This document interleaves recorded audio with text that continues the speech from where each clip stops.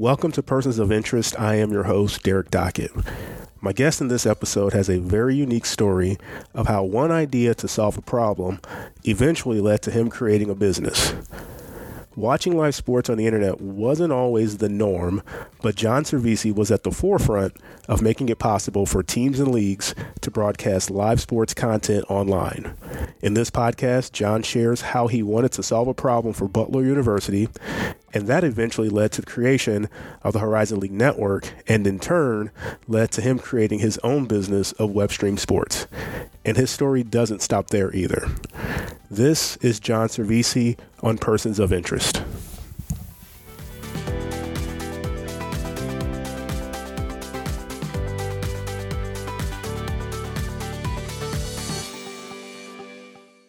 What's your title now that you guys are Tupelo Raycom, by the way? Chief Technology Officer. Oh, that fits.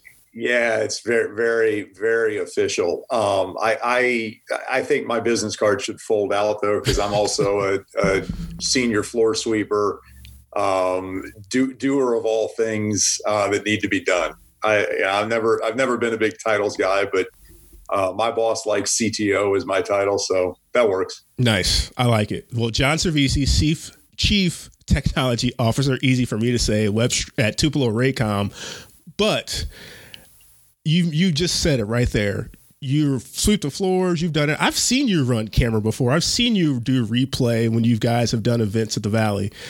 But my question is, how did it get started for you, knowing that video production or live sports production was something that was of interest? And I guess let's start this. Was that always the thing that sort of you were interested in?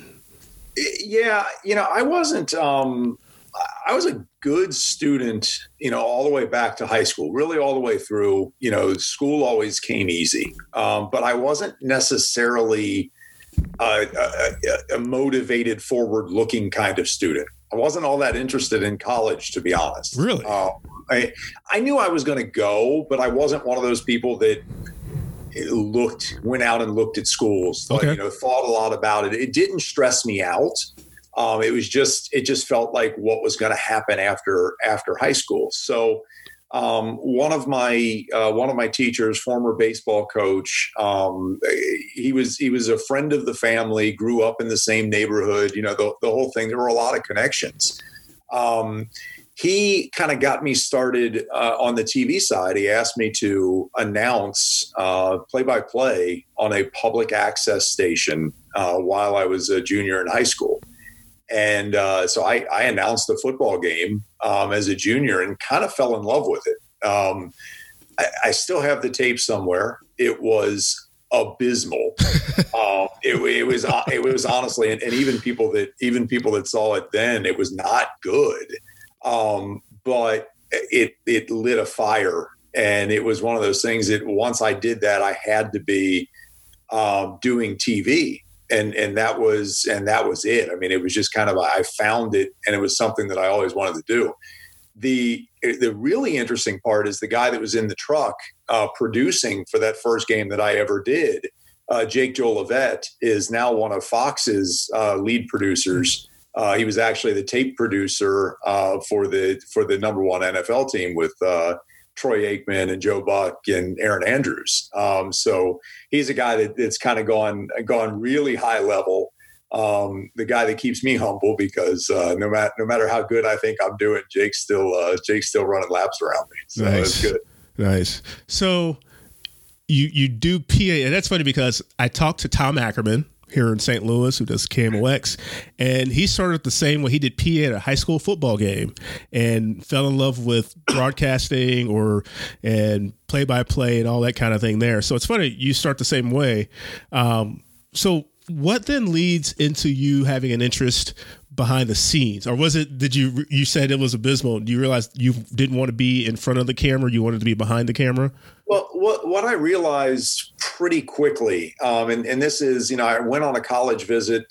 My parents took me to see a concert in Indianapolis, and the tag to that was, we're also going to stop by this place called Butler, that your guidance counselor says is a good school for broadcasting. And I was like, yeah, fine, as long as I get to go to the concert. Really didn't have a whole lot of interest. And honestly, the campus at Butler I didn't feel it. I was there and I was like, yeah, this is fine, whatever. Butler had an old TV station at the time that I was looking and forced to look, I guess. And it was off campus down at 28th in Illinois, downtown Indianapolis, 20 blocks from campus, basically. And it was a dump. And I got in there and I fell in love with that place because it was pretty clear that it was students that were doing the work. Yeah. And it was one of those programs that, they were keeping a TV station on the air, broadcasting 17 hours a day. And it was students that were doing, all of it. There's guidance professionally, but they were letting kids get on the air and make mistakes. And I loved it. And so I was hooked. And at that point, really didn't have much interest in Butler, but had so much interest in that particular program. And didn't look anywhere else, didn't apply anywhere else, didn't do anything else. And from then on, I was going to do this. On the sports side, I got involved with the sports lab and producing Butler football and men's basketball, right off the bat freshman year. And I realized I had a better shot of being the ball than I did at announcing. And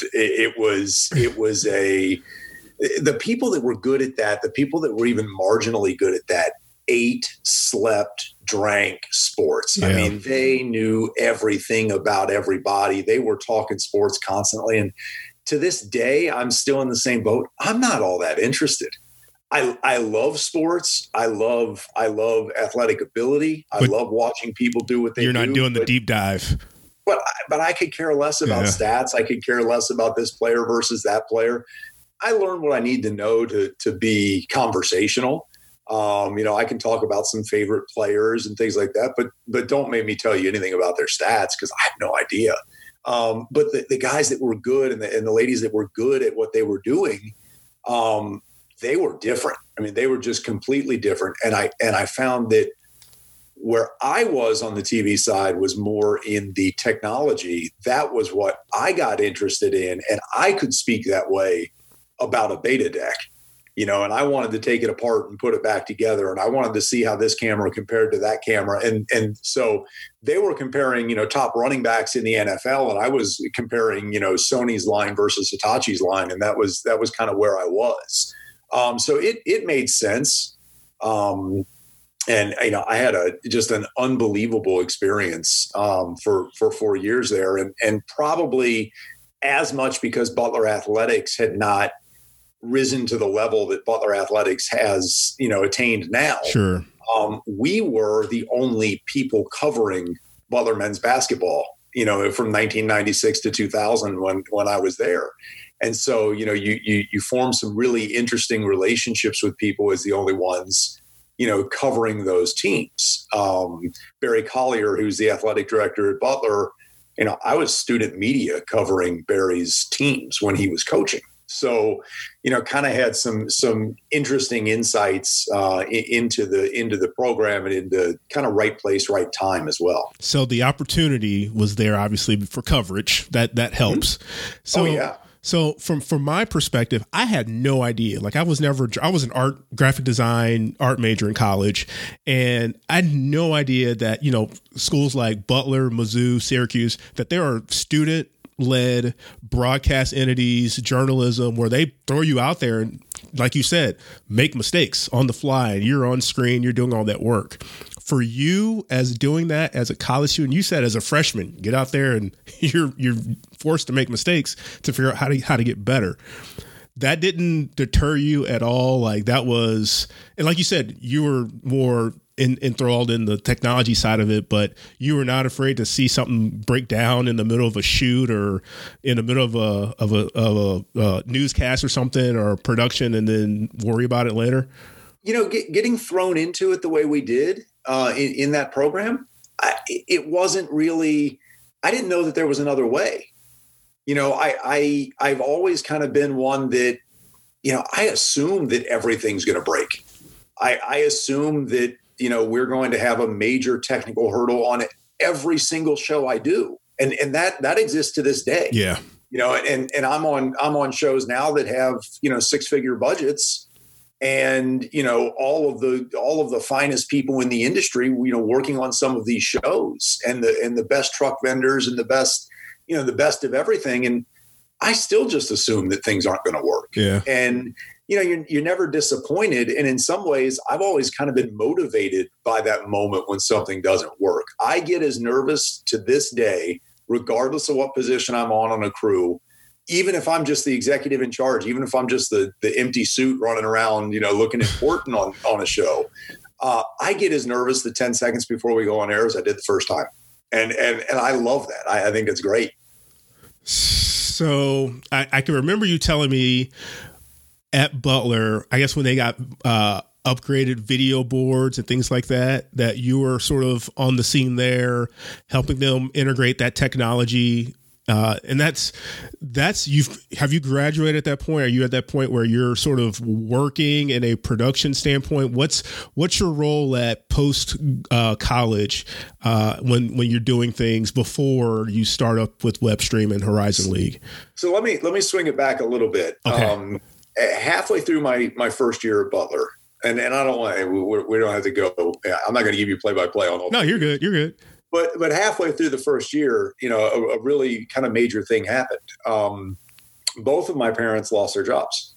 Kind of unfortunate circumstances for both of them, and neither of them was it their fault. They're downsized, and then things changed, and they both lost their jobs. So I walked into the department chair's office, a person that I had a great relationship with, even first semester freshman year, and said, "Hey, Dr. Creech, I'm not coming back." And, explained to him the situation. And he said, no. He said, no, that's not acceptable. You'll be back. And, he made the phone calls that he needed to make. My financial package changed magically. I still don't know, wink, wink, nudge, nudge, have no idea who did that and how that happened. But, Butler made it possible for me to stay. And Ken Creech specifically made it possible for me to stay. And so I kind of, from that moment, I was going to work my tail off to repay that debt. And so when I graduated, it was not much unlike leaving high school and going to Butler in the first place. I just kind of assumed that the next thing was going to come. And I wasn't stressed out. I wasn't thinking about jobs. I wasn't driven by that. I've never been a person that's driven by money. And so that was never even a consideration for me. So I had 3 jobs in the first 18 months out of school, because nothing felt right. Yeah. I was working at TV stations. I worked at 2 TV stations. Doing production at one, then managing on-air promotions and special events. And I started started working on the station's website. It was a Tribune station, and Tribune cut all the local webmasters. And our GM and my boss both were like, we need somebody locally to help manage this website. So again, timing. I knew a little bit about how the website worked, so I stepped in and helped on the website when that person went away. Still had no idea what I was really doing, and then took a job at United States Synchronized Swimming. And a not as a swimmer, right? No, thank God. But again, that same piece, because I didn't care what the sport was. Yeah. I respected those athletes tremendously. I mean, those women and this guy named Bill May were absolutely incredible. I mean, they were amazing at their craft. It was beautiful. They were athletic. It was wonderful. Respected the heck out of what they were doing, but didn't really care. It was just another sport. It was another thing to do. But it kind of synthesized everything that I wanted to be doing. I was working on a magazine. I was managing their website. And I was starting to do some, a little bit of thinking about some production stuff for them. And, what could we do? How does this all work? And I got a call one day from Ken Creech, and that same department chair from Butler. He's still in that chair, and he would be for a number of years to the university's ultimate benefit. Dr. Creech said, John, we've had somebody leave very unexpectedly. It was September. And, we're 2 weeks into the semester and I am at an absolute loss. And, I'd like to, talk to you about it. And my response was, well, sure. Let me put some thought into it. I'll think of some people that might be interested. I'll make some phone calls, whatever you need, I'll help. And he said, no, you're not getting this. He said, I want you to come back. And I was like, well, I've been out for like a year, what could I possibly, some of these people that are still in classes I was friends with, how is that going to work? And he basically said, trust me, you'll be great at this. This will be, this suits you. I'm telling you, you'll be really good at this. And I didn't ask any questions. I don't think I knew how much money I was going to make. I don't think I really knew what the job was going to be. I knew that was the guy that took care of me, and I couldn't say no. I wouldn't say no. Yeah. It wasn't even an option. So I went back to Butler, and wound up, teaching and doing news and doing sports and helping students with their productions. And we eventually elected to sell the TV station. This was as HDTV, as digital television was kind of coming around. The university was never going to spend the money that it was going to take to keep that station on the air, but the license in Indianapolis was extremely valuable. Yeah. And so, the decision was made, I think a really brilliant decision, to go ahead and sell that paper and, take that money and ensure that the university and that program would be able to continue, well into the future. And so that decision was made. Well, now the athletic department is looking at it going, wait a second. And this is crazy to think about because this is Butler. Butler now looks nothing like this. Right, but the athletic department basically says, well, wait a second. What in the world are we going to do? This is the only media covering our teams. This is going to be a major loss to our efforts. This is how we sell tickets. We put games on TV and they're seen in Indianapolis. And this is how we remind people that we're here. And I remember at that moment saying, well, what if we stream them? What if we put them on the internet? And it was like, what? And I said, yeah, we've got these crews, we've got these students that can do this. Why would we do anything different? We just continue to do what we've always done. And instead of TV, we'll put the production on the internet. And it was like, yeah, okay, whatever, if that's what you think. And so we were working with, it was called Fans Only at the time, which became CSTV, which became CBS Sports Network. So that's kind of the evolution of that. And so we started putting those games online, started doing them. And right around the time that we started doing that, probably the second or third game we did, I met a guy in a suit at a basketball game. And if you've got a suit on at a basketball game, you're important. I had no idea who the guy was, didn't care. He was a nice guy. He was incredibly interested in what we were doing.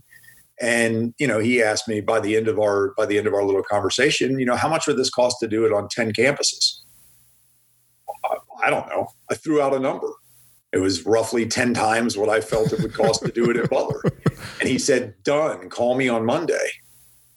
And I'm like, okay, well, first you're going to have to tell me who you are. He said, I'm John LeCrone. I'm the commissioner of the Horizon League. And this is what I want to do. This is what I want my TV to be moving forward. And I'm like, oh, okay. So, now I'm consulting for the Horizon League and trying to launch a digital network. So that was all before, anything happened as a company, before they decided to, drop a video board into the field house. But, all of that was kind of what kind of sets the stage. And within a couple of months of that conversation with John, I got a phone call from a dear friend of mine from college, Greg Wiedekamp, who was at the NCAA as the director of broadcasting. And he said, you're never going to believe this. I was just talking to a guy in New York and telling him about something we wanted to do. And he said that you're the expert in what we want to do. And I'm thinking, well, I don't know what I'm an expert in, but all right, sure. And it turns out that he was talking to the same guy that I was working with to deliver some of the Butler stuff about doing a Division II and Division III package for the NCAA. And he wanted to basically do the same thing that John LeCrone wanted to do at the Horizon League. And so before I knew it, I've got a company. And, it's the softest landing in history. There was not a single sleepless night. There was not a single moment of trying to figure any of this out, or how are we going to fund it, or what's this leap? Who's the investor? None of that. I had a company, it just kind of fall into my lap. And then, that's where the fun starts. Yeah. Yeah. So tell me this, when you start doing live streaming of Butler games, it didn't have to be the first time you did one, just best guess, best shot in the dark. What's the best case scenario of when you felt comfortable, the crew size, when you're doing a standard Butler basketball game back then? Were you using 3 cameras, 2 cameras at that time? When we started, we were taking just to try it, to prove the concept, we were taking the feed from the coach's camera. Okay. And we were laying the radio announcers on top of it. Okay. And no graphics, no replay, no nothing. And we did that, I think, for 2 games. And it was just to prove the concept. And somebody on a message board saw it, found it deep buried in the website, and outed us. And then suddenly it was like, oh, there's 50 or 60 people that are watching what we're doing. And, before you know it, the questions begin. Well, why can't we get the score on the screen? Okay, well, we'll do this. We can get the score on the screen. We got the score now. Where's the clock? And once you have the clock, well, now how about instant replay? I want to see that. I want to see that shot again. So it just snowballed into, okay, now we're going to do a full show. Right. And again, we had the crew. So it wasn't really that far of a cry or long of a drive. It was just, I knew that's what I wanted to do. It was just, how fast did we have to do it? Yeah. And John LeCrone at the Horizon League is now, driving and saying, look, all 10 of our schools are going to do this, and they're going to be 3 camera shows, and they will have the score on the screen, and they will have the clock on the screen, and, and we'll build from there. But to take something like that and to basically just be given the support of the league. I mean, John is not recognized for being the visionary that he was on that front, because there was no Big Ten network at that point. Right. There were no other conferences doing that kind of streaming. John said, look, I'm spending all this money on TV and I don't even get a rating. I don't know if anybody's watching this. We're not able to really sell into it. I think his athletic directors thought he was insane when he brought it up. But I think his university presidents and chancellors looked at it and said, yeah, what the heck? This is pretty low risk. Yeah. But he deserves a ton of credit because he drove that forward. So I remember watching some Horizon League games, and you used a platform called Ustream that had you could literally scroll back in time. It had a DVR feature built in, and you built this out with 10 of them, and it eventually became where you could click on, Horizon League had a page, and Butler, Loyola, Milwaukee, and there could be 5 games on any given night, and you click on one, you'd see it, and it's like, all right, I'm done with that one, click on the other one, you can see it. And it was, at that time, it was mind-blowing at that time, because nobody else was doing that. And it's sort of I'm wondering, how do you even think about figuring it out that we can feed all these into one page? Because now we see YouTube and things like that. But at that time, there's not a whole lot of video streaming and live streaming going on. Well, there was a couple of reasons for it. Number one, and a lot of this is driven by the conference, and so I'm not the intelligent one on that end of things. But a lot of it, I think, was driven by just the the disparate number of web providers that the schools had. So you wanted to keep all of the content under one roof. Right. You wanted exactly what you're talking about. You wanted somebody to watch the end of the UIC Loyola game and then go, oh man, Butler's playing Wright State now. And you wanted to keep people, engaged and there. But the other side of it was, and this was something that we talked about, was you had to pit the institutions against each other in a competitive way. Also get them to help each other and hold hands and get through things, because there were a lot of challenges. There were a lot of things that those campus coordinators had to overcome. But the idea was that if it became a point of pride for the campuses, if it became an arms race essentially without spending a ton of money, and if the league continued to fund it, that it would get better and better. And we knew, I remember John saying, specifically, look, we're going to do men's and women's basketball. And before we get done with the third men's and women's basketball game, the volleyball coach is going to say, well, we play in the same gym. Why aren't our games on?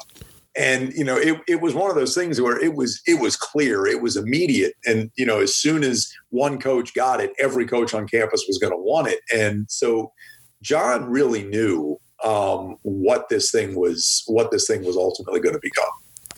You just hit on something I was going to ask my next question. So we think we've talked a lot about basketball here, but there's more than just basketball, volleyball, inside. That's great. But the challenges that come with doing a sport that is outdoors. So we're talking about using the internet to do a live sports broadcast. At this time, now we can think nowadays you go to a major league stadium baseball game or an MLS soccer game where they've got these great stadiums and facilities. Well, not every college is built the same. Not every college has the same type of facilities.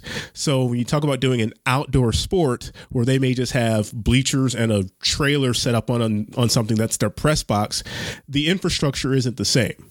So the challenges with doing outdoor sports, how did you overcome those over time? Because I know from my background in the Valley that those were, you draw something out of a hat, you get different than what you got left and right. Yeah, and those were a challenge that really the NCAA forced us to figure out, because the NCAA model was Mike Racy, who was the vice president of D2, and Greg. They really wanted to showcase Division II. And that was what it was really born out of. So they wanted to do 4 football games every weekend. And that was where we launched. And, again, I don't know if it's arrogance or ignorance or a combination of both, but, my attitude was, yeah, sure, we can do that. Did you really, you were that confident? Did you really know you could do it? No. No, I didn't know we could do it. I knew the technology existed. I knew it could be done. Okay.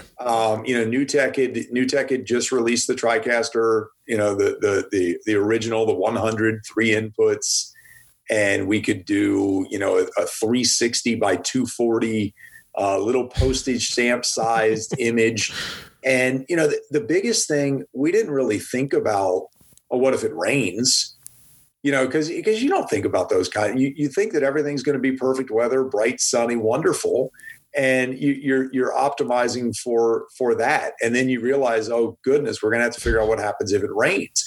The hardest part, though, 2006, 2007, the hardest part back then is we don't have bandwidth at these places, right?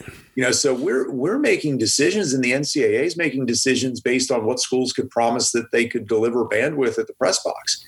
And Derek, we're talking about we needed 500K. We're not talking we could do what we did in 2006. We could do on any cell phone of anybody listening right now. Yeah, I was going to say, and it's amazing. The bandwidth was just, now we're talking to, I had a conversation yesterday for an event that we're going to try and do that, we're talking a gig of bandwidth. And I'm just kind of chuckling to myself thinking 14 years later, I'm getting a gig. Yeah. But their attitude was basically, oh yeah, of course we've got that. No problem. it's just, it's amazing. Yeah, that's funny. So, okay, going to jump into, so now you've got this company named Webstream Sports. Mm-hmm. And all of a sudden now you guys are not only doing just the Horizon League, but you've got the Missouri Valley Conference. You've got these other schools. I think you may have had the West Coast Conference. And you guys are doing, pre, post, live, special events. I mean, media days. It was exploding. Mm-hmm. You have, from your background at Butler, the students there that are coming into the career field, like, hey, if someone's talented enough, you've got a pipeline there. Yep. The talented students at Ball State, I've seen a lot of their work, and they continue to put out great work. So you're starting to really pull in there.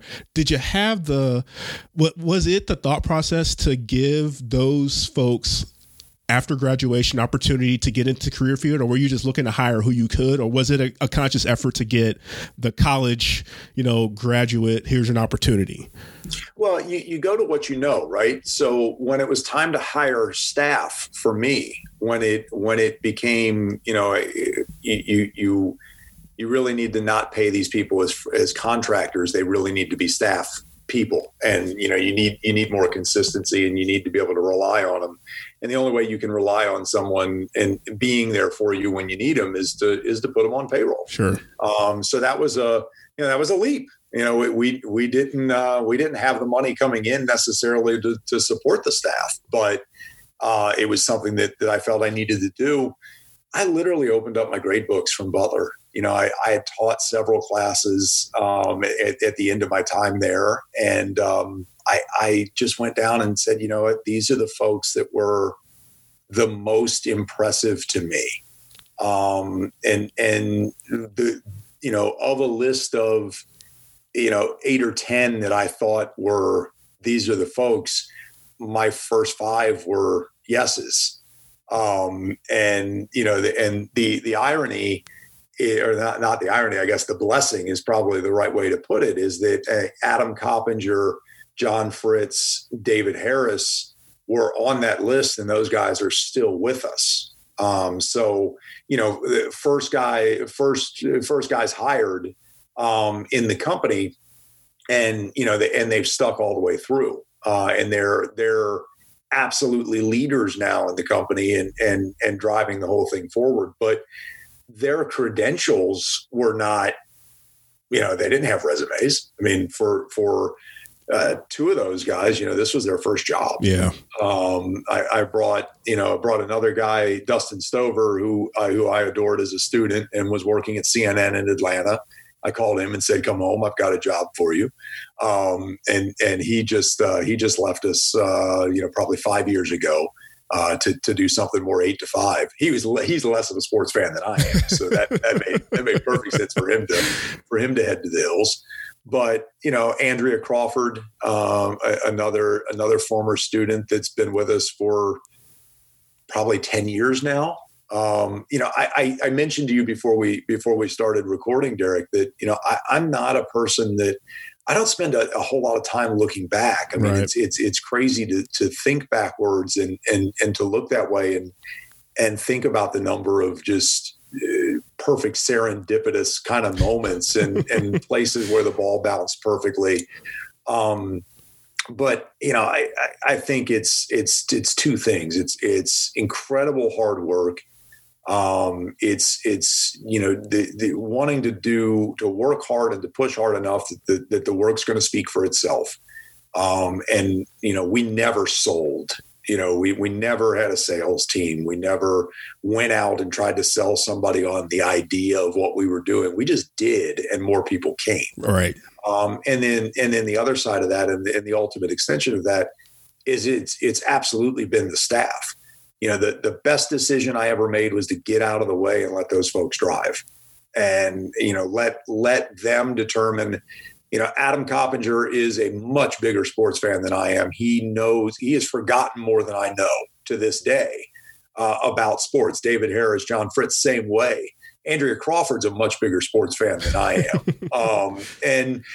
So you get those people, you give them the keys, you get out of the way.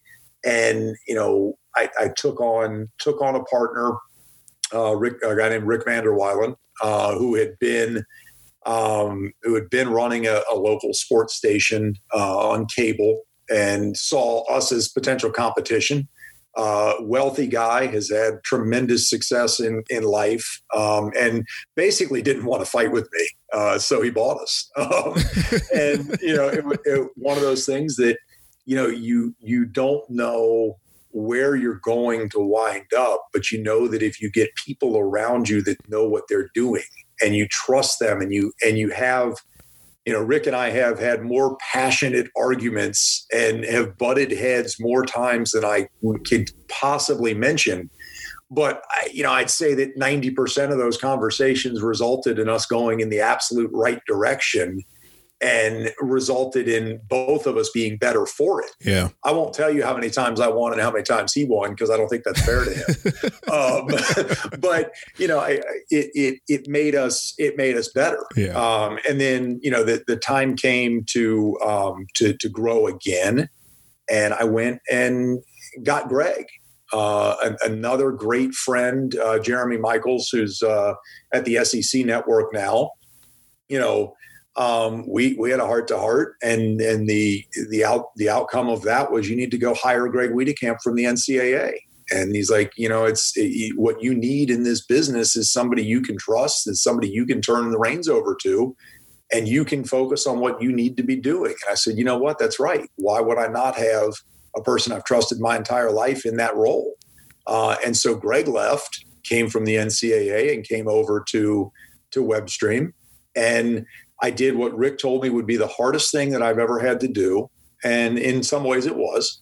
I handed Greg the keys and said, it's your company, run it.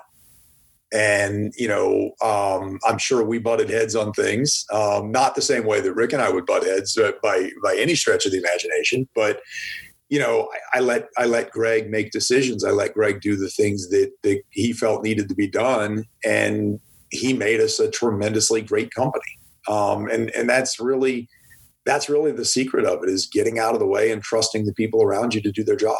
I can adhere to that. So I'm going to nerd out here a little bit, and some people may not get all the technical stuff, and I'm trying not to be too technical, but flashing back to when I first got at the Valley, and I had no idea I went to Missouri State, familiar with watching Arch Madness and all those kinds of things, but I'll admit I was not locked in on all the soccer and all the softball and all the baseball. And when I got there, it was like, okay, you're going to be this guy that's going to work with these folks. So whatever you need, you talk to them for these things. So it's like, all right.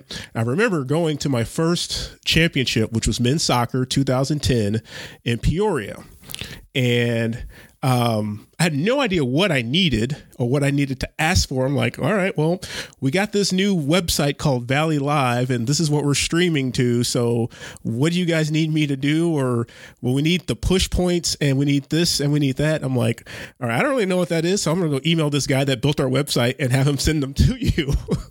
So I learned all about all this stuff that I thought I knew a little bit of, but it just sort of got ingrained in my head more and more and more.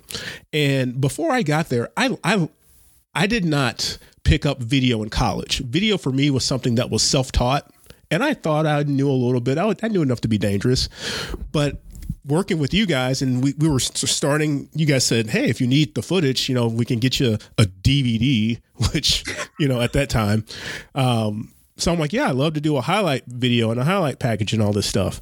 And I can now look over time from 2010 to now how my video editing and creativeness of doing video packages have gotten better. And I credit a lot of that because of what I was learning from you guys. I had no idea of, just taking the clean feed versus the game feed of highlights with the score bug laid over it, how it looks so much better just to have the clean feed with natural sound. I knew none of that stuff.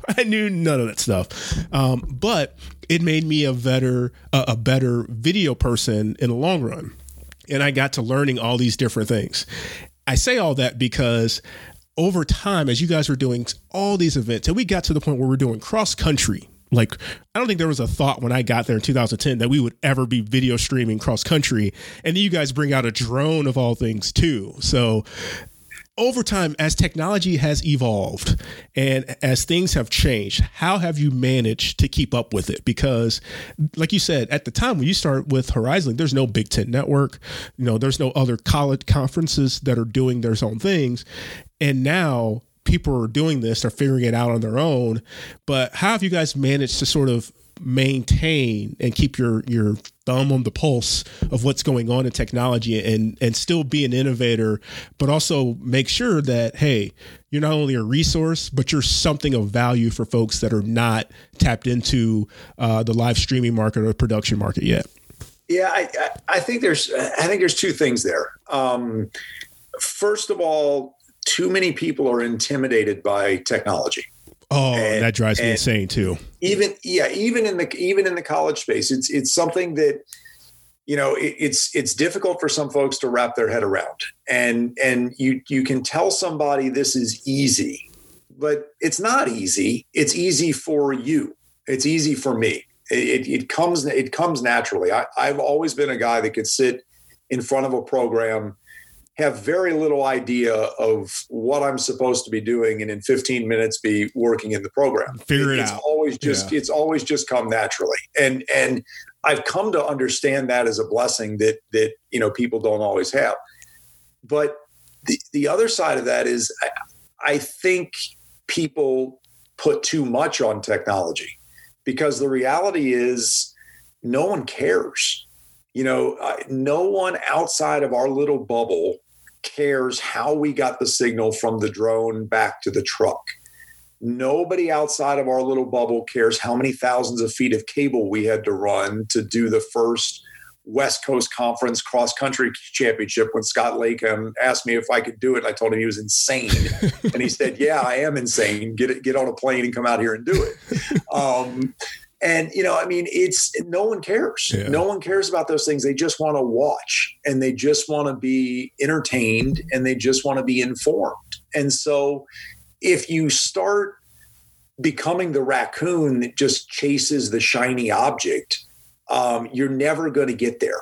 There's always going to be something new in technology. There's always going to be something better than what you have. And who cares? You've got what you have, so go use it. Early on when we first moved into doing linear television, and actually doing shows on TV, not just online, not just streams, we did them the same way.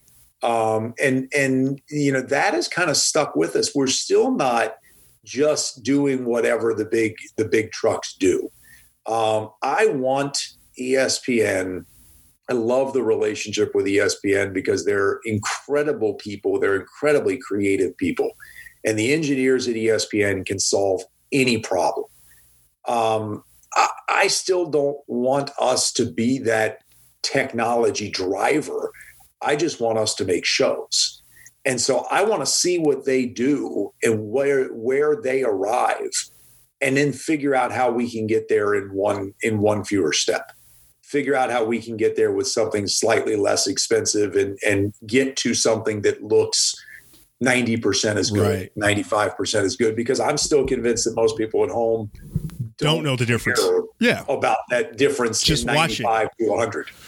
And a lot of shows, still, to this day, even on the big budget shows, I will tell you that a significant portion of big budget shows are spent. A significant portion of that budget is spent on things that no one at home even notices. Mm-hmm.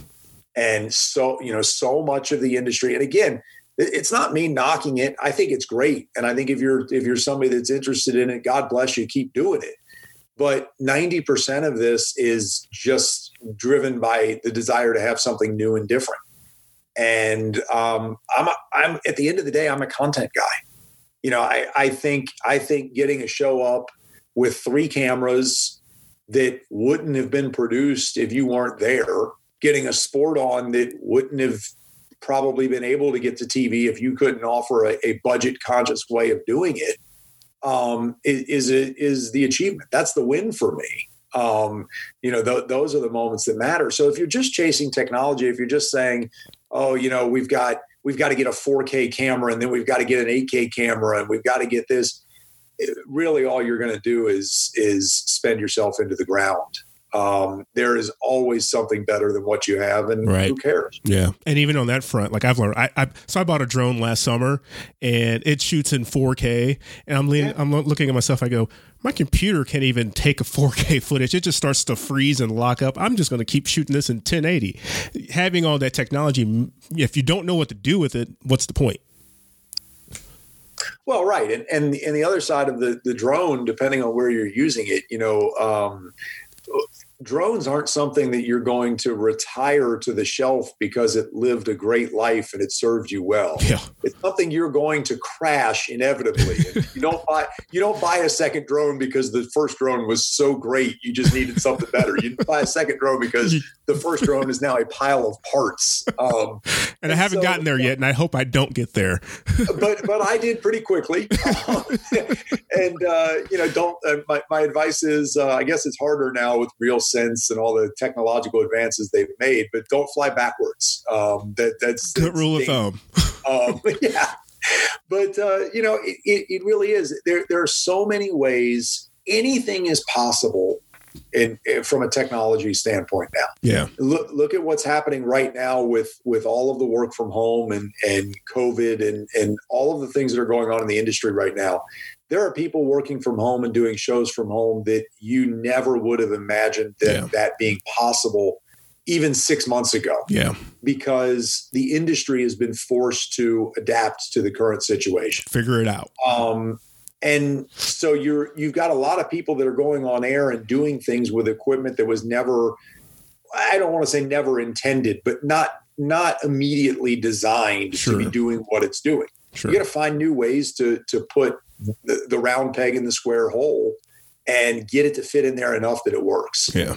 And that's, that's really great. I mean, this whole, current time, has been terrible. It's been awful for the industry. It's been terrible for people.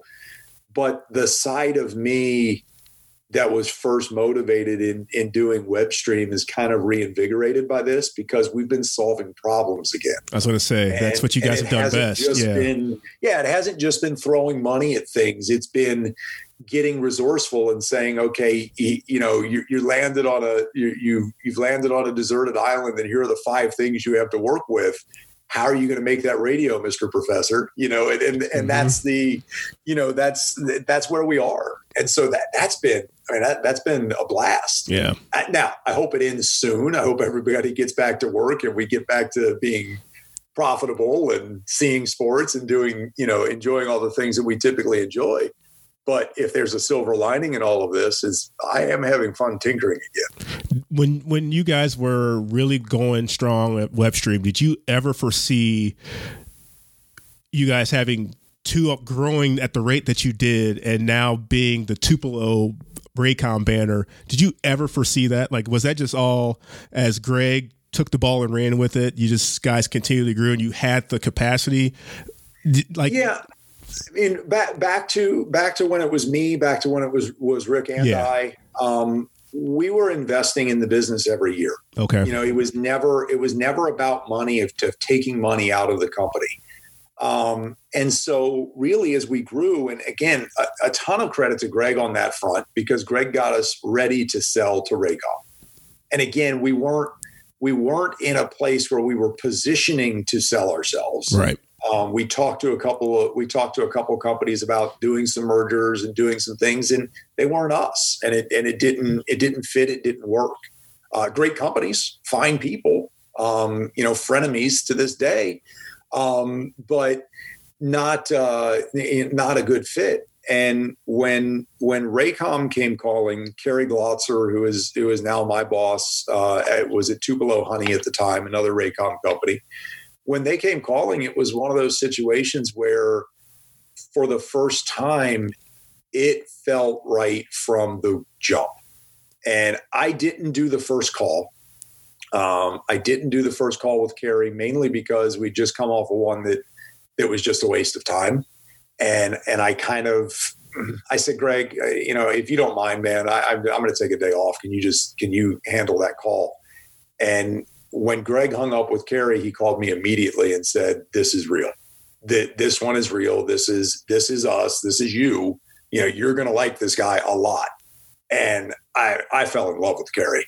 And he is everything you want in a boss. He's everything you want in a partner. And so it was amazing.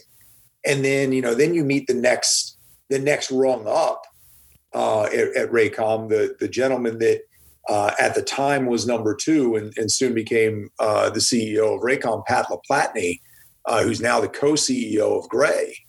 You meet Kerry, you love Kerry, you meet Pat and you go, oh, well, Kerry's as good as he is because he's got a guy that's that's the same way. Right. That is visionary, but is also incredibly kind, incredibly just good people, genuine and, sincere in everything and honest, honest even when the news is not good.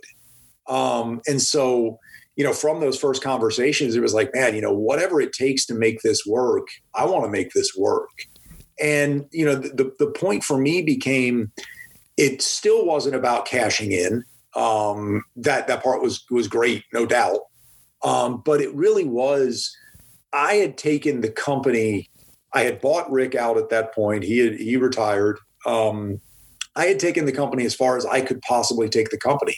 And so you look at a person like David Harris or Adam Coppinger or John Fritz or Andrea Crawford, that group that's been there forever. You look at Greg Wiedekamp and you go, you know what? I can't give you guys what you're going to need going forward out of my own pocket anymore.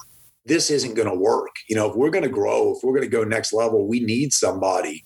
And boy, are these the right people. And, so that was absolutely, it's coming up on 5 years now that we did that. And it was absolutely true. I had a really good friend at Turner Sports that gave me some advice on selling. He basically said, you've got to be prepared that you could sell this thing and you could absolutely hate the new existence. And so in selling a company, you've got to be willing and understand that you may be walking away from that company because you may not be a great fit for them. They might not be a great fit for you. Yeah. It's a little bit like dating, you may find out very quickly that what you thought was love was just infatuation, and it may fizzle very, very quickly. And I thought that I was right. I waited, the first year it was a constant, okay, this is good. But every time there was a moment of even hesitation, a moment of questioning, it was like, oh, is this going to be the moment that I realized that this was a terrible idea? And every single time, Kerry, Pat, Paul McTeer, who ran Raycom, every single time the decision was right. And it was decisions of, we need to build another truck. We need to increase our payroll. We need to do right by our people. And every time the answer was exactly what I thought the answer should be. And it was genuine. It wasn't me arguing. It wasn't Kerry arguing. It was, yeah, you're right. That makes perfect sense. Grow this company, do your thing. And so that comfort was, amazing. And now we're, a year and a half, I guess, into Gray, into being a Gray company after Gray Television buys Raycom, publicly traded, large broadcast company now, not having the benefit of being able to meet the people at the top of the company before the sale. Now being sold into it, some of those same feelings of, oh, what's this going to be? And then realizing that the people that run Gray are just as good as the folks that ran Raycom. That's great. And, being in the middle of this current pandemic and having your CEO openly, stating we're going to take care of our people. We got through the last crisis. We didn't lay anybody off. We intend to do the same thing here. That's a publicly traded company that's still taking care of the people that work for them. And that is remarkable and just amazing. You've shared some tidbits I had no ideas about, so I appreciate you giving me the look behind the curtain. Before I let you go, so I have to ask this because, and you may not have a good answer, it may not entertain me, but I'm going to ask anyway. I have a memory, and you guys weren't on this basketball game, I'm almost certain, but you talked about how, sometimes during the live production, during the live sports, it's still the adrenaline, 5 minutes before game time, you're expecting something to go wrong. You're just on pins and needles. I can remember we were in Cedar Falls, Iowa at the University of Northern Iowa for a basketball game. And this particular truck for this company that was doing the production, it went dead. And we were about 3 minutes before tip off. And I don't really remember what exactly happened, except I know this has joined us in progress. They got a generator or something up and going, and they joined us with that, 17:50 on the game clock in process. So we missed the tip off. And that was my first experience at the Valley. Like everything we done, Jack Watkins does what he can to make sure everything goes smoothly. He gives people like you the information that you need. He puts the people in contact with each other, but he can't control a production truck losing power. Neither can you, neither can I. But that's one memory that stands out is that game. It was haywire. And I remember I had the headset on because I was doing official stats for that game. And for some reason, we could still talk to the people in the truck, but we were not sending out a signal for anyone to watch at home. And I'm hearing the ruckus in the truck in my headphones, and there were things being said that I will not repeat on this podcast. But I'm curious to know for you. You said you've done it all. You always still, keep as involved as you can. Is there any one memory that stands out as the most sort of adventurous or nerve-wracking production that you've participated in? Not counting a rain delay or a weather issue, but is there anything that stands out that was, boy, that was chaotic getting that done? A lot of them, to be honest, and I can tell you that that anybody that tells you that luck isn't a huge part of success or whatever your definition of success is lying. I can tell you that there are a number of times that we've had a catastrophic failure 5 minutes after we went off air. Oh, and that's one of those where you laugh and go, oh, good Lord, let's figure out what that was so that doesn't happen again. There were a few. I remember, one early on we were on a generator. And somebody had not turned on one of the air conditioners in the truck. And, anybody that knows anything about power knows that when you first turn an air conditioner on or like your refrigerator, right? When it first kicks that compressor on, it draws way more power than it does at any other time that it's operating. It's that initial draw that'll get you. And those bursts are not what generators are necessarily the best at handling. So we were counting down to our open when the person reached up and turned the knob on the air conditioner and the whole truck went black. Oh, boy. And it was like, oh, okay. Figure it out. So we're running and scrambling and trying to get, everything started back up. And, the reality is, in that moment, you feel like all time is just extended, right? Every second feels like an hour. Yes. But once you kind of get to it, and once you've been doing it for long enough, you never are happy that it happens, but it's one of those situations where it's just like anything else in life. It's just like anybody else's job. There are days when things don't go the right way. And you've got good people around you, and you come back to it when it isn't screaming at each other. It's screaming with each other and doing everything that you can as a group to right the wrong. And we've gotten to the point where I think we're a lot better at dealing with those things. And one of the pieces that I've learned, and one of the pieces that I try and, impress on the staff at every opportunity is do your job. And, when everything is burning around you, the only way that you can make it worse is by trying to do something that isn't your job, is by trying to fix something else, and then your job suffers as a result. So trust the people around you. No show is any better than the weakest person on the crew. That's always been the case. You're not going to have a great show if you can't trust the person next to you to do what they're there to do. And so you gotta do it. And if you know that they're weak and there's something you can do from your chair to make them better, to help them along, that's great. But especially in those times of struggle, you gotta be better at your job than you've ever been, because that's what's keeping you afloat at that moment. And so fortunately, I can't really think of a ton of them. I mean, I can tell you that.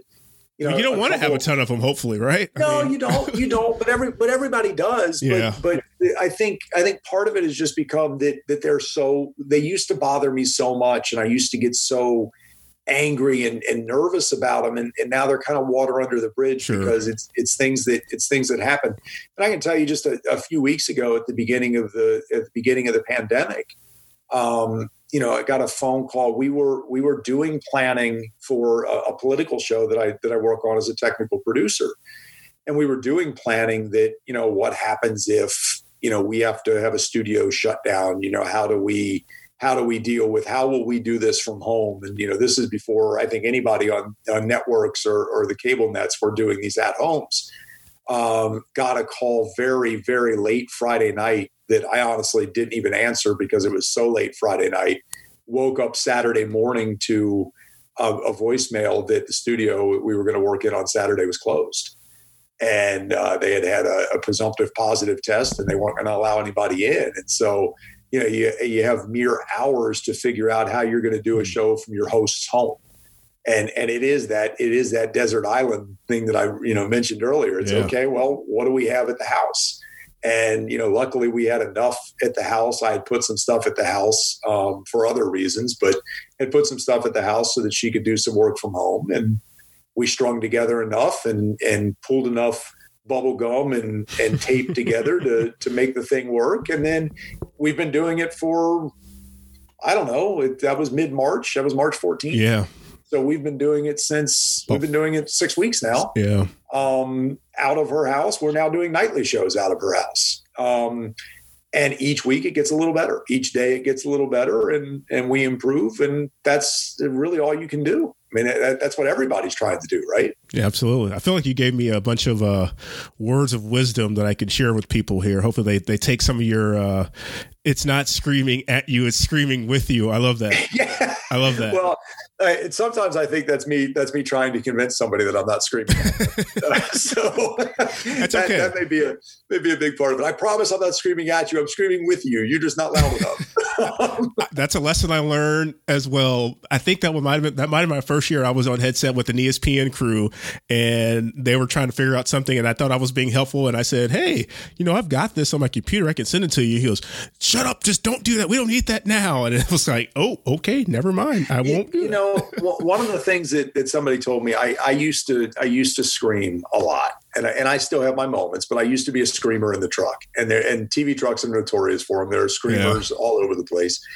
And somebody pulled me aside at one point and said, the people that scream are the people that are least confident in what they're doing. And I was like, wow, yeah, you know what? Yeah, you're right. And I realized, honestly, that part of the reason I was screaming is it was just in response to pressure. Yeah. And it was in response to pressure that I was putting on myself that I'm not sure anyone else was putting on me. Yeah. So there are moments where you look at it, you take the big picture.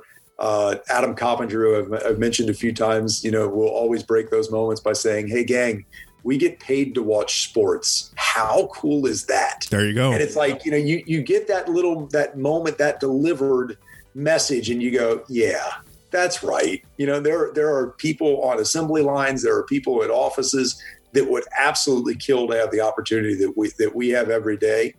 And man, don't take yourself too seriously. You're not curing cancer. You're not saving the world. You're just making TV.